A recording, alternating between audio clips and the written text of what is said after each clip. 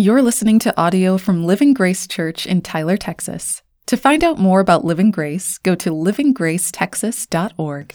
All right, well, we are continuing our series, We Are the Church. And what we're looking at is, what did the early church learn? What were the letters written to them? What were they needing to know? And is it applicable to us today? And the answer is yes, it is applicable to us today. And so we are going through we went through Galatians, now we're in the middle of Colossians. We're in the middle of the book of Colossians right now in chapter 2. And we're just going to the New Testament and saying, Lord, what do you have for us? What are you trying to teach here for Living Grace, for those who are attending to learn? And so we've learned that Jesus, so far in Colossians, right, Jesus is the whole point of the book, right? He is supreme. He is always reigning supreme. And when he's not in that place, right, is where we find ourselves, messed up. When he's not number one, when he's not priority, when he's not, as I said, like our compass, then we are just walking in circles, not looking, not knowing where we're supposed to be going. But when Jesus is the point, then everything else makes sense. And so this week we are, like I said, continuing Paul's letter. And so let's just dive right in. Colossians chapter 2, verse 6. And so starting out, he says, "Therefore, as you received Christ Jesus the Lord, so walk in him." Right? So right there, we'll stop right at that verse. And so as you have received Christ, Paul is saying, walk in him. The same way that you received Christ, that's how you're supposed to walk in him. So the question then is, how did we receive Christ, right? When he's talking to the church in Colossae, what was he saying? How did you receive? And so then they had to look back and think, okay, how did we receive Christ? And it was by faith. Right, so we go back to the first letter that Paul wrote, which was the letter to the people of Galatia, right? And it was all about how we are justified by faith alone and not works, or not faith plus works, and faith plus anything, nothing, right? It's faith alone, and that is how we are saved. In Christ alone, by faith alone, his grace alone, for his glory alone. And so we know that how did we receive Christ? We received him by faith. For in Galatians chapter 3, verses 1 through 3, it says this: "You foolish Galatians, who has bewitched you? Before your very eyes, Jesus Christ was clearly portrayed as crucified. I would like to learn just one thing from you. Did you receive the Spirit by the works of the law?" Meaning, did you do anything to receive this gift? Did you do anything? Did you prove yourself to God? He's saying, no. Or by believing what you heard, right? Are you so foolish? After beginning by means of the Spirit, are you now trying to finish by means of the flesh? So Paul's saying, hey, what was started by the Spirit, why are you so foolish to think that you can then finish this by yourself? And so we see that in all of Paul's letters, what he's getting at, if we go back to Romans, is we see that in Romans, we say that the righteous shall live by faith, right? And he's quoting Habakkuk. And so if Paul is trying, is arguing, reminding the church in Colossae, hey, you did not do anything to receive Christ by yourself, for yourself, but instead it was a gift, right? It was by grace. And so I wanted to, it's not up on the screen, so you just have to listen. But in Romans 3, I was reading this week and I was like, man, this is just so good. But I want to remind you once again what we have in Christ Jesus, because if you get this wrong, it makes, for some who don't understand, the reason that I bring this up week in and week out is that you must live by faith. You must live not on your own power. You cannot pray by your own strength. You cannot do good deeds by your own strength. You couldn't earn your way to heaven. It was all by faith. And so to continue this, you must walk by faith. So let's see what God did for us. So Romans 3, this was the good news. This is what Paul is saying, what you received from Christ. He says this, Romans 3, verse 21. "But now, God has shown us a different way of being right in his sight, not by obeying the law, but by the way promised in the scriptures long ago. We are made right in God's sight when we trust in Jesus Christ to take away our sins." You are made right in God's sight, not by your own doing, not by anything in you, not by any magic or ritual or anything like that, but by believing and trusting in Jesus Christ to take away our sins, your sin. And we all can be saved in the same way, no matter who we are or what we have done. For all have sinned, all fall short of God's glorious standard, yet now God in his gracious kindness declares us not guilty, right? This is good news. We are no longer guilty. Before Christ, you were guilty. You were an enemy of God. You were a child of wrath. You were headed for destruction. But now, through Christ, because of faith, we are not guilty. This is such good news. And he has done this through Christ Jesus, who has freed us by taking away our sins. Every sin you committed, have committed, will commit, right, is that Jesus took away that sin, paid for it on the cross. And as we'll see later in Colossians, for God sent Jesus to take the punishment for our sins and to satisfy God's anger against us. We are made right with God when we believe that Jesus shed his blood, sacrificing his life for us.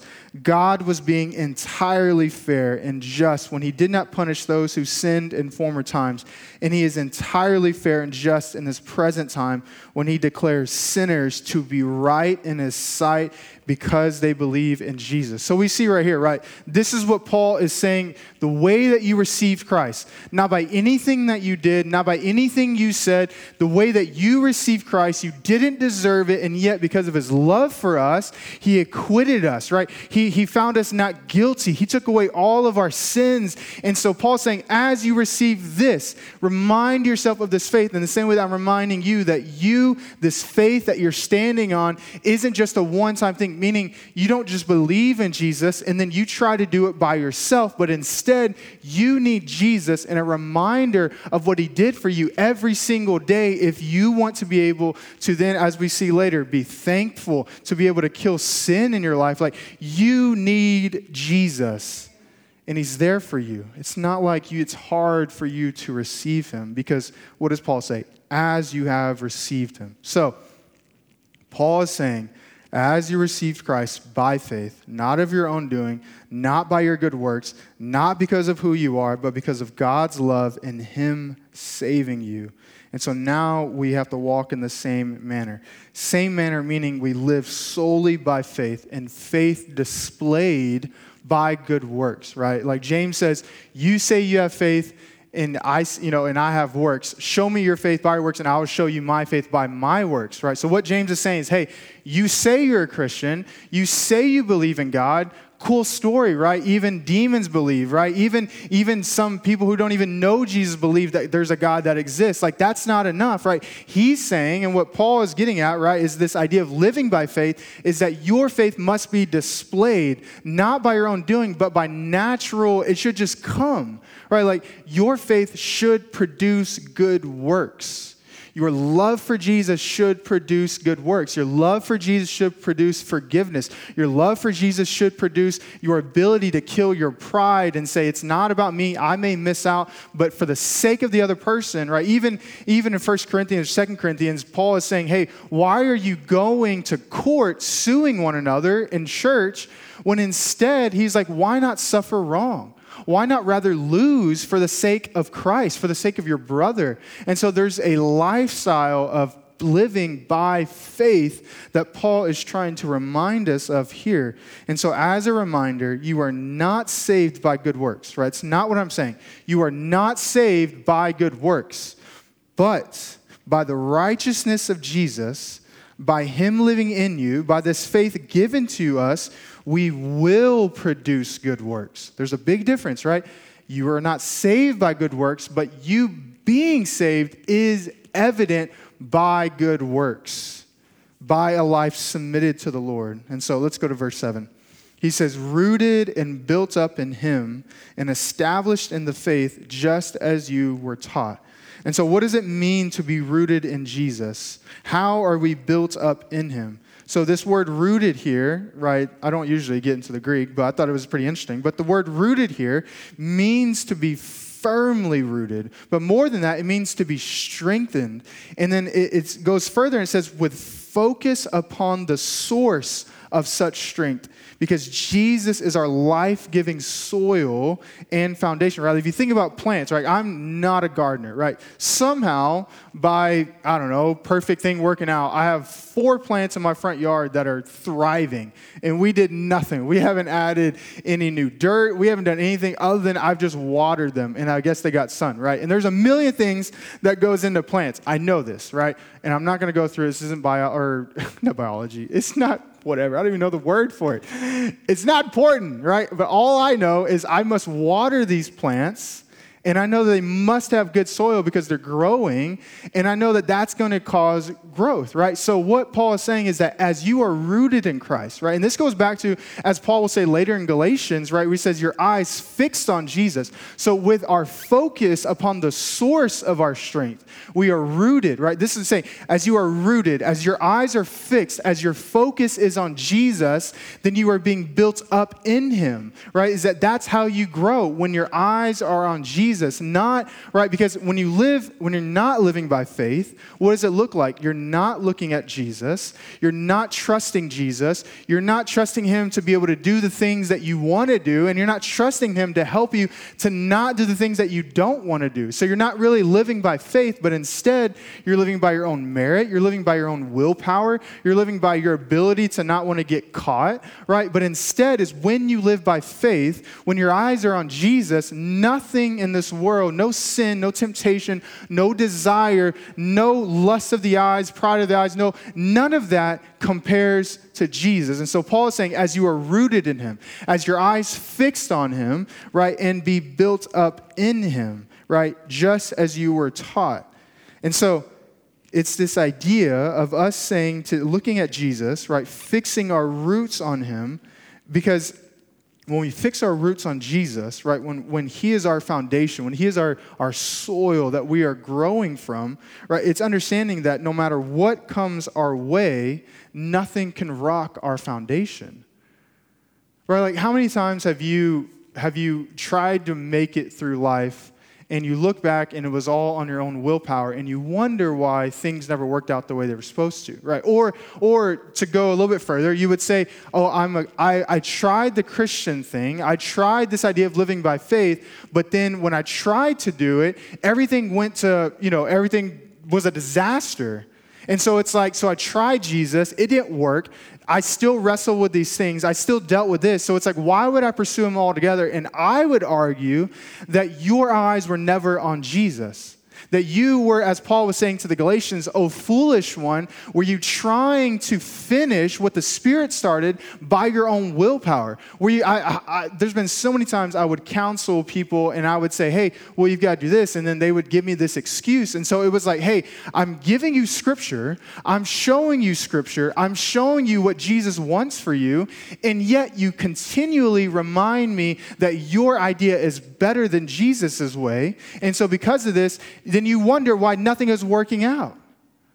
And so for many people, they were never rooted in Jesus. Their focus was never on Jesus. Their eyes were never fixed on Jesus. He was never their true source. He was just something they added in their life. And then they wonder when the storms came and the trials came and the suffering came and the bad news came, why their faith dwindled, because they were not rooted on the rock that doesn't move. Because when your faith is rooted on the rock that doesn't move, then you don't move either, because he's holding you and he has you. And so it's this way of life where we can say with true confidence, in all honesty, Jesus, I cannot do this without you. When's the last time you prayed that about just your job? About just you being with your family, about you not trying to lose it on somebody, right? When's the last time you just prayed that right before you were with that person, or you walked into the door? Or maybe it's the next prayer, which is, Jesus, I trust you are my Savior. And that because of that, I will do whatever you ask me to do because you are also my Lord. So it's not just, Jesus, you're just my Savior, but man, I see you as my Lord, so my life is yours. Everything is yours. And so you start to see this is a life that's living by faith, because everything then becomes about Jesus. But before you walk in a room, it's about Jesus. The way you treat this person is for Jesus. The way that you talk about afterward is the way that you don't talk about the person or you do talk about the person. It's for Jesus because of Jesus. And so you start to live by faith. It's saying, Jesus, I love you more than anything on this earth. Jesus, you are my greatest treasure, the apple of my eye. And so then when life comes, you won't be uprooted. You will be firmly fixed because he has you, and you will never be moved because nothing can move Jesus. And then this leads to Paul's next words in this verse where we will spend a little bit more time today. He says, abounding in thanksgiving. And so just to start out, right, are you a thankful person? Right, like, would you say you're a very thankful person?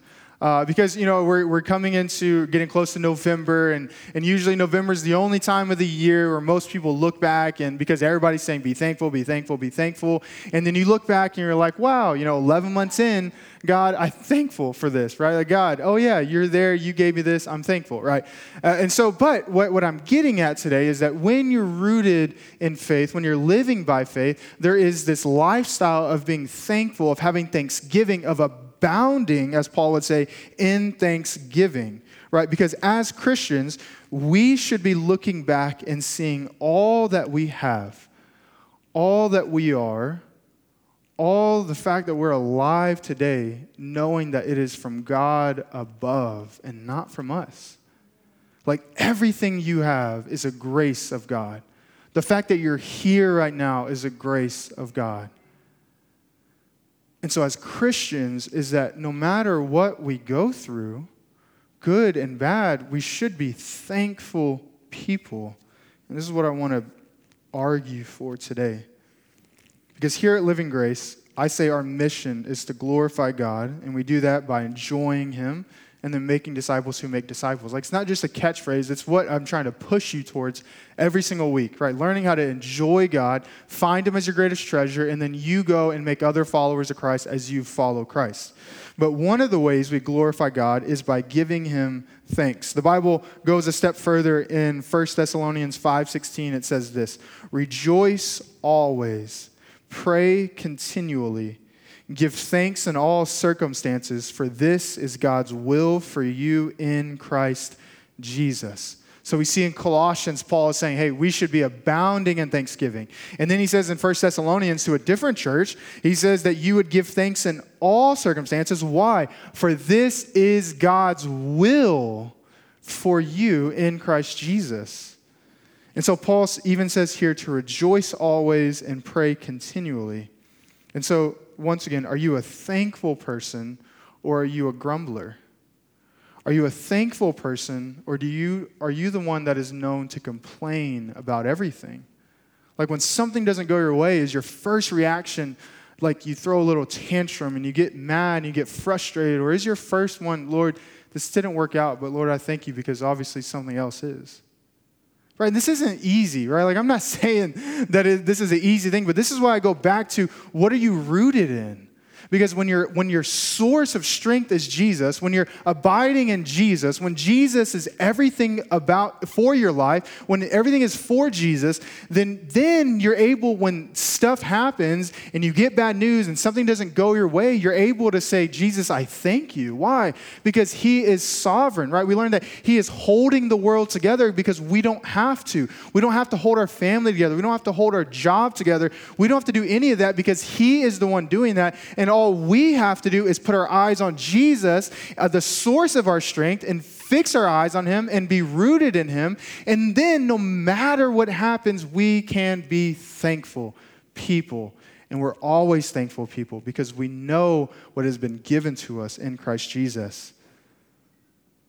And so have you ever been thankful for the trials in your life?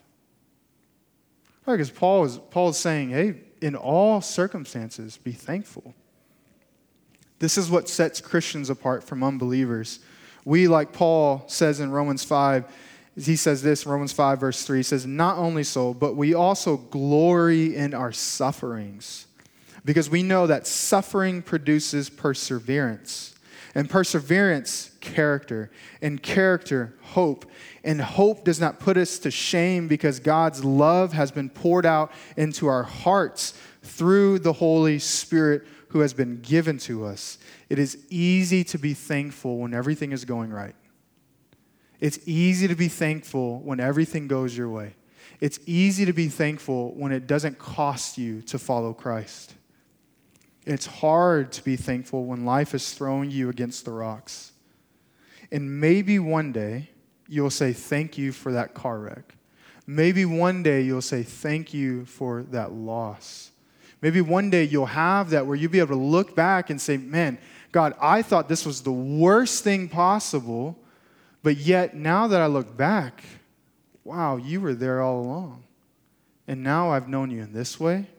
Now I've seen you in this way. I trust you more. I've grown in my walk with you. Right, because most of the time, either way that thing was going to happen, the difference was, right, as believers, we are rooted on something that doesn't move when the news breaks to us. Right, some of you know, but back in 2017, 2018, there was a small 3, 4, or 5 month span where Jamie and I lost a baby, and then Jamie lost her job, and then after that, my mom passed away in like 3 or 4 months. And it was just like crazy. Like, it was like, what is going on? But when I look back, I can see 3 families that after my mom's funeral, and that was my first funeral I ever preached, I went and did another funeral. And at that funeral, all these families were there that day. And in the midst of after that funeral, they all started to attend the church I was working at. And one by one, God started saving them. And then I got to baptize some of them. And then they started to baptize each other in the midst of it. And they started to bring more family to know Christ and more family to know Christ. And to the point where majority of the people there that day at that funeral that I was able to do and go present the gospel, and the seed was planted, they were all able to come to know Christ, right? Like at my mom's funeral, there was over 1,000 people gathered because she was very, known in the community. But yet I got to preach the gospel because 95% of those people had probably never heard the gospel in their whole life. And so every time that as the years go on, right, and then when somebody loses somebody, I know what it's like to lose somebody suddenly and not planned, and yet still be able to trust the Lord that He is good in the midst of it, and Him being my rock and being rooted in Him and founded in Him. And so I don't stand up here saying, hey, you're going to be thankful for that suffering one day, and I'm just saying it because I'm the pastor. I'm saying that because I was there. I lost the kid. I lost my mom. She lost her job. And in the midst of all of that, I'm able to still be rooted because it was never in my hands. It was in Jesus' hands. And He was holding my world together. I wasn't, because if I was holding my world together, I would have fell apart and I would have been depressed and I would have quit my job and I would have not been able to preach either of those funerals because I wouldn't have been founded on Jesus. And so I'm telling you that this is possible. To live by faith and to be thankful for even the darkest times in your life. Right? Because even in the darkest moments, right, you see the light shine brightest and we can see Jesus clearer than we ever saw Him before because everything else is gone. All of our comfort is gone. All of our foundation we thought would hold us is gone. And so instead, all we have is Jesus. And then we're able to be thankful. You can say, thank you, right? So one day, right, in the meantime, right, before, maybe you're not there yet, right? Maybe you're not able to look back yet. Time hasn't happened long enough for you able to see God's goodness and mercy following you. And so in the meantime, though, you can say, right, maybe it's thank you for my family and support who is here despite my sickness. Maybe it's thank you for keeping me alive even though my car was totaled. Maybe it's thank you for this food that sustains me, even though it's not what I really want right now, Lord. Thank you for my salvation, even though my world is crumbling around me. Thank you for being here with me. Thank you for being the one who is in control. Thank you for holding my world together. Thank you for being faithful to me even when I'm not faithful to you. Thank you for your grace that I can run back to when I'm in sin, knowing that where sin abounds, grace abounds all the more. Right? Thank you for dying on the cross to shed your blood for my sins. Thank you for never giving up on me when I ran from you, right? Whenever I was falling away, whenever I was not pursuing you, Yet, Lord, you continued to pursue me, so thank you. And what happens when we do this? We are acknowledging that all good things in our life are from God above. And too many times we miss out on all of the good things in our life because all we focus on is a few bad things that are going on. And you miss out on all of the things to be thankful for. Like, man, your salvation is the greatest thing you could ever have. And yet many a times, when's the last time you even prayed the prayer, God, I thank you for saving me. God, I thank you for bringing me from death to life. God, I thank you for giving me my salvation where now I can know you and I can live by faith. You see, we are living in light of eternity because we know that even though our life may be in shambles, crumbling around us, our eternal reward hasn't changed. Even though we can't seem to catch a break, we know we can find rest in Jesus in the midst of life. In the midst when life is crazy, you can still pause and know that Jesus has rest for you. Even though we can't seem to catch a break, we know we can find rest in Jesus. And this is why the psalmist says, you set a table before me in the presence of my enemies. Right? In the midst of chaos, there's this moment, there's this reprieve, there's this calm peace, pausing that we have as Christians given to us in the midst of any moment of any day where you hear horrible news, you pause and you say, Jesus, I need you right now. Thank you for being there with me. And Jesus, maybe one day I'll be thankful that whatever I just heard, this happened. But right now, Lord, I just thank you that you're with me. It doesn't matter what's in front of you. If you would just pause for a moment and say, Jesus, help me. Jesus, give me strength. Jesus, give me peace. Jesus, remind me that you're there. Jesus, remind me that you're the good shepherd and that you are here for my soul. Jesus, let me see your goodness despite the evil in front of me. And this is what it means to give thanks in all circumstances. This is what it means to know Jesus. This is what it means to live by faith and to say, Jesus, I thank you. And you're living by faith because it's not about you, not up to you, and not because of you. And so, this is one of the ways to glorify God, because in that moment you need something. He gives you exactly what you need. Then we turn around and thank him for it, and then he gets the glory.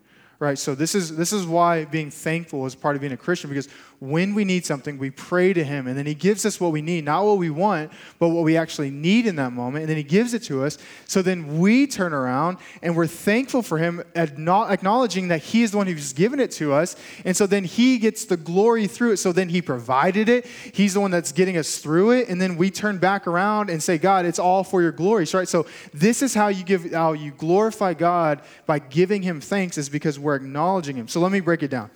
When you are tired, when you're done, when you don't want to go on anymore, and then you turn to Jesus, this is what you're doing, right? The first thing that you're doing is you're acknowledging that you need him, and you see that you cannot do it on your own. So that's like the first step, is when you turn to Jesus, you're saying, Jesus, I need you. I can't do this on my own, so Lord, help me. Then the next thing that happens is you're living in faith and by faith because you're trusting that Jesus is who he says he is. So the first step is you saying, God, I need you. The second step is you living in faith, by faith, saying, Jesus, you're going to help me, and I trust that you're going to help me. Then you're acting out your faith by praying to him, knowing he hears you. He then gives you what you need, not what you want, but what you need in that moment, because he's a good father. And then the fifth thing, you then make it through that moment, that situation, that bad news, and you're able to make it to the next day. And then the next thing is then you pause again and you turn around and you give thanks to him, rejoicing that he came through again and again. And the last thing is that when someone else is going through another hard time, you're able to then speak and testify. It's an old word in church, but you're able to testify that God came through for you. How much more will he come through for you? And so we see that in this whole thing, right? We're acknowledging, hey, God, I need you. And then we're trusting that he is who he says he is, and we're running to him. And then he gives us what we need because he's a good father, and he gets us through the situation. And then we make it through, and then we give him thanks for it. And we're living out our faith. We're trusting that he is who he says he is. And then when the next person who goes and is struggling through something, we then are able to go help them get through whatever they're getting through by the same way that Jesus got us through. And this is what it means to live by faith. This is what it means to make disciples. This is what it means to be thankful. Because when that person runs to Jesus, they get what they need. Jesus gets glorified because that person then gives all the glory and thanks to Jesus. And then you, the next time you're going through something, you run to Jesus, you acknowledge your need, you're going to him by faith, you know that he hears you, he provides for you, gives you everything that you need, and then you make it through, and then you go tell somebody, that person goes tell somebody, and then little by little, what are y'all doing? You're starting to make disciples who make disciples. And all that you did was live by faith and say, Jesus, I need you. That was the first step.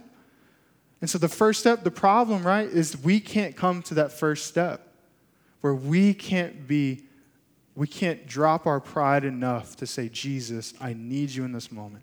I can't even fill out this form. Jesus, I can't even love my kids. I can't even work for this boss. I can't do this job if it wasn't for you. So Jesus, I need you. And so this is a life abounding in thanksgiving. This is a life that rejoices in Christ, and this is a life that is praying continually. And it all starts with whether or not you acknowledge your need for Jesus, and then you see that he's the Savior of your life, and then that you see that we are to live in submission to him. Because here's the beautiful but yet sad thing about all this. Despite us not giving thanks or glory to God when he gets us through, is that he still always gets us through. So there have been so many things that have gone right in your life. There have been many things that have gone wrong in your life that have maybe led to, maybe you haven't even looked back and thought, why was this a good thing? God, what were you showing me in this moment? And despite you never giving glory to God, it didn't stop him from getting you through it. And he still does it. Why? Because he loves us. And this message is not complicated, right? This is not like an in-depth, super theological message, where we're diving into everything, right? This is simple, but the problem is that we are not a thankful people. We are not thankful for many things in our life, and we are not quick to be thankful and to rejoice always and to pray continually and to give thanks, to be abounding in thanksgiving. Why? Because we don't live by faith, and Jesus isn't our root. If we go to Luke 17, there's a story that illustrates this very well. Luke 17, verses 11 through 19. It'll be up on the screen. It says this is Jesus. Now on his way to Jerusalem, Jesus traveled along the border between Samaria and Galilee. And as he was going into a village, 10 men who had leprosy met him. They stood at a distance and called out in a loud voice, Jesus, Master, have pity on us. When he saw them, he said, Go, show yourselves to the priest. And as they went, they were cleansed. One of them, when he saw he was healed, came back, praising God in a loud voice. He threw himself at Jesus' feet and thanked him, and he was a Samaritan. Jesus asked, Were not all 10 cleansed? Where are the other 9? Has no one returned to give praise to God except this foreigner? Then he said to him, Rise and go. Your faith has made you well. They were healed because they trusted in Jesus, or they were healed because they trusted Jesus could do what he said he could do. Lena, if you can come back up here. You see, in this story, just to understand context, Samaritans, for those who don't know, were like scum of the earth compared when the Israelites thought of them, right? Like nobody liked the Israelites. I mean, the Samaritans, they were like half-breeds essentially, and so they were outcasts. They were not allowed, and so for one of the lepers, and above that, lepers were not allowed to be around people. So much so that if they had leprosy, they were to yell to people coming their way, "Unclean, unclean, unclean," meaning, hey, do not come near me because you could be infected by me. And yet, from a distance, they say, "Hey, Jesus, have pity on us," because they knew where they were, right? And they realized Jesus from afar. They didn't come close to Jesus because they knew their need. They knew that they had leprosy. They knew they couldn't get close to this person. So what did they say? "Have pity on me." And what does Jesus do? Is he heals them. And he says, "Hey, you go back and you go show yourself to the priest." But what happens? All of them get healed. Every single one of them were cleansed. Not one, right? Only one came back to Jesus. And above all, he was a Samaritan, the one whom Jesus shouldn't even talk to. Yet he healed him, and the Samaritan was the one who came back. You see, Jesus did not come to them or touch them.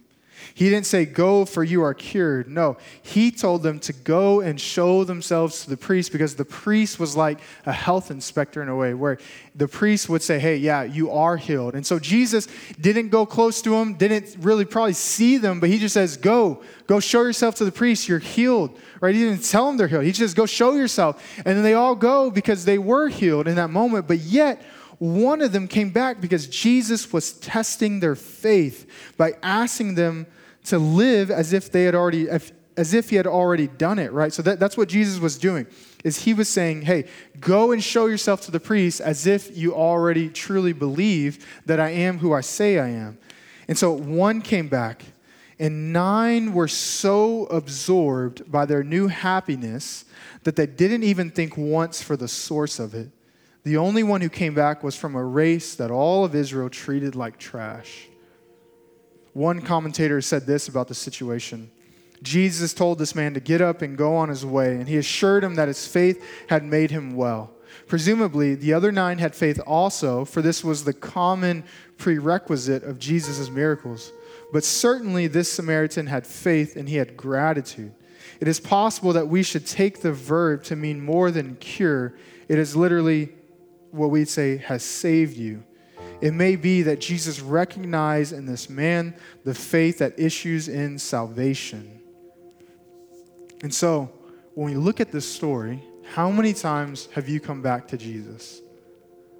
How many times, right? Because when you think about your salvation, right, you were far worse than a leper when it came to you and God, right? Like, you were lost in your sin. You were dead in your sins. You could not seek God, the Bible tells us. You didn't want God, right? Like, at some point in your life, you heard a message, you heard a sermon, you heard the gospel, somebody told you, and then all of a sudden you started wanting to know God more. But prior to that, it was never God in your life. You didn't care about God, but yet something changed, and what changed was God intervened in your life, and he gave you faith, and he regenerated you, and then you started to want him. You started to want to come to church. You started to want to read your Bible. You started to want to pray. And what happened was Jesus saved you, right? Jesus opened your eyes in the same way. But the problem is that we have never come back and been thankful and trusting and live a life of gratitude. Because what this Samaritan essentially did was he said, "Jesus, I know that you healed me,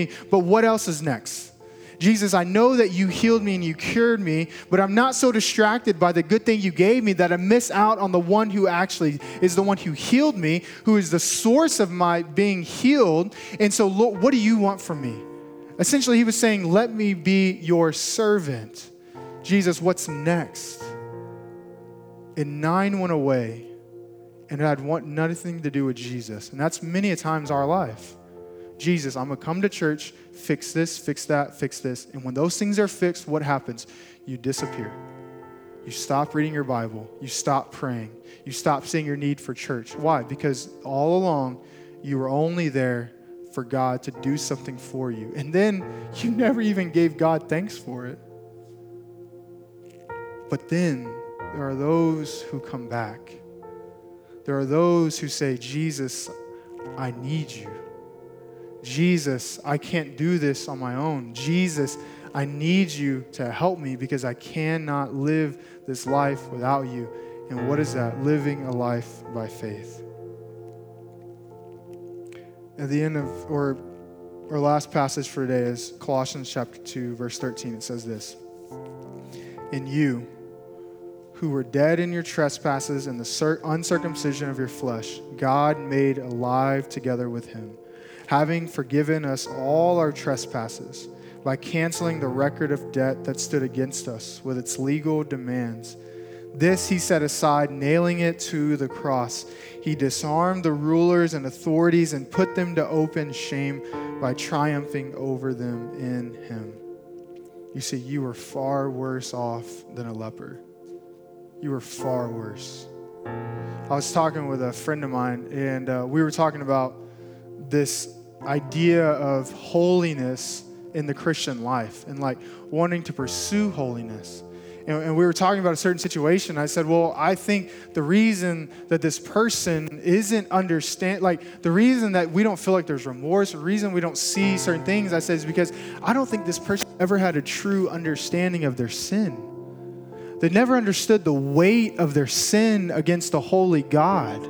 And so because of that, when they thought about sin, when they thought it was just a mistake, it was never sin. They never wanted to classify it as sin because that's too much. That's too deep. This little thing was never a sin. But when you understand that the littlest lie was enough to make you break the whole law, right? And that you were condemned, but yet we go back to Romans 3 and we see that we were acquitted, right? That he paid for all of our sins, that he reconciled us back to the Father. And so this is why we can live by faith, because we see this great weight has been lifted. We see this burden that was on us that we laid at the cross. And we see that before we even laid that burden, Jesus was the one calling us to him.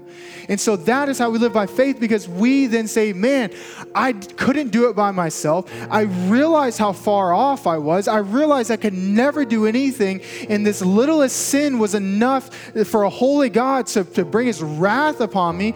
But Jesus took God's anger and he took the punishment that we deserve. And so I get at this is that like the lepers, they understood their need at least, but this leper understood his need a little bit more. That he wasn't just needing physical things from the Lord, but he needed a new heart. He needed something to be fixed within so that he can truly live by faith, that he can rejoice always, that he could pray continually, that he can live a life abounding in thanksgiving because it's by faith, because he's rooted and he understands that as he received Jesus, that he must be built up in Jesus. And so if you're not getting it, let me make it clear. You did nothing for your salvation. You were an enemy to God.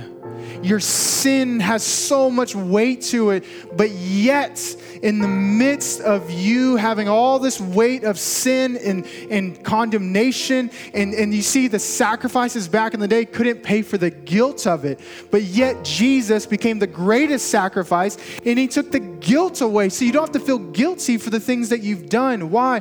Because we give it to Jesus and he paid for it and he reconciled. And because our relationship with the Father has been fixed, we can fix every relationship here on earth. The reason you don't pursue holiness is because you may have a really low view of sin. The reason you don't care to pursue Jesus may be because you don't see how far off you are. And so when you see it, I believe you'll have a life of thanksgiving. The simplest thing is that we must be a thankful people. I want Living Grace to be known as a church that is thankful, a church that is thankful no matter what happens in our life, because we trust that Jesus is who he says he is. Thanks for listening to today's sermon. We hope this helps you on your journey to glorify God by enjoying him and making disciples who make disciples.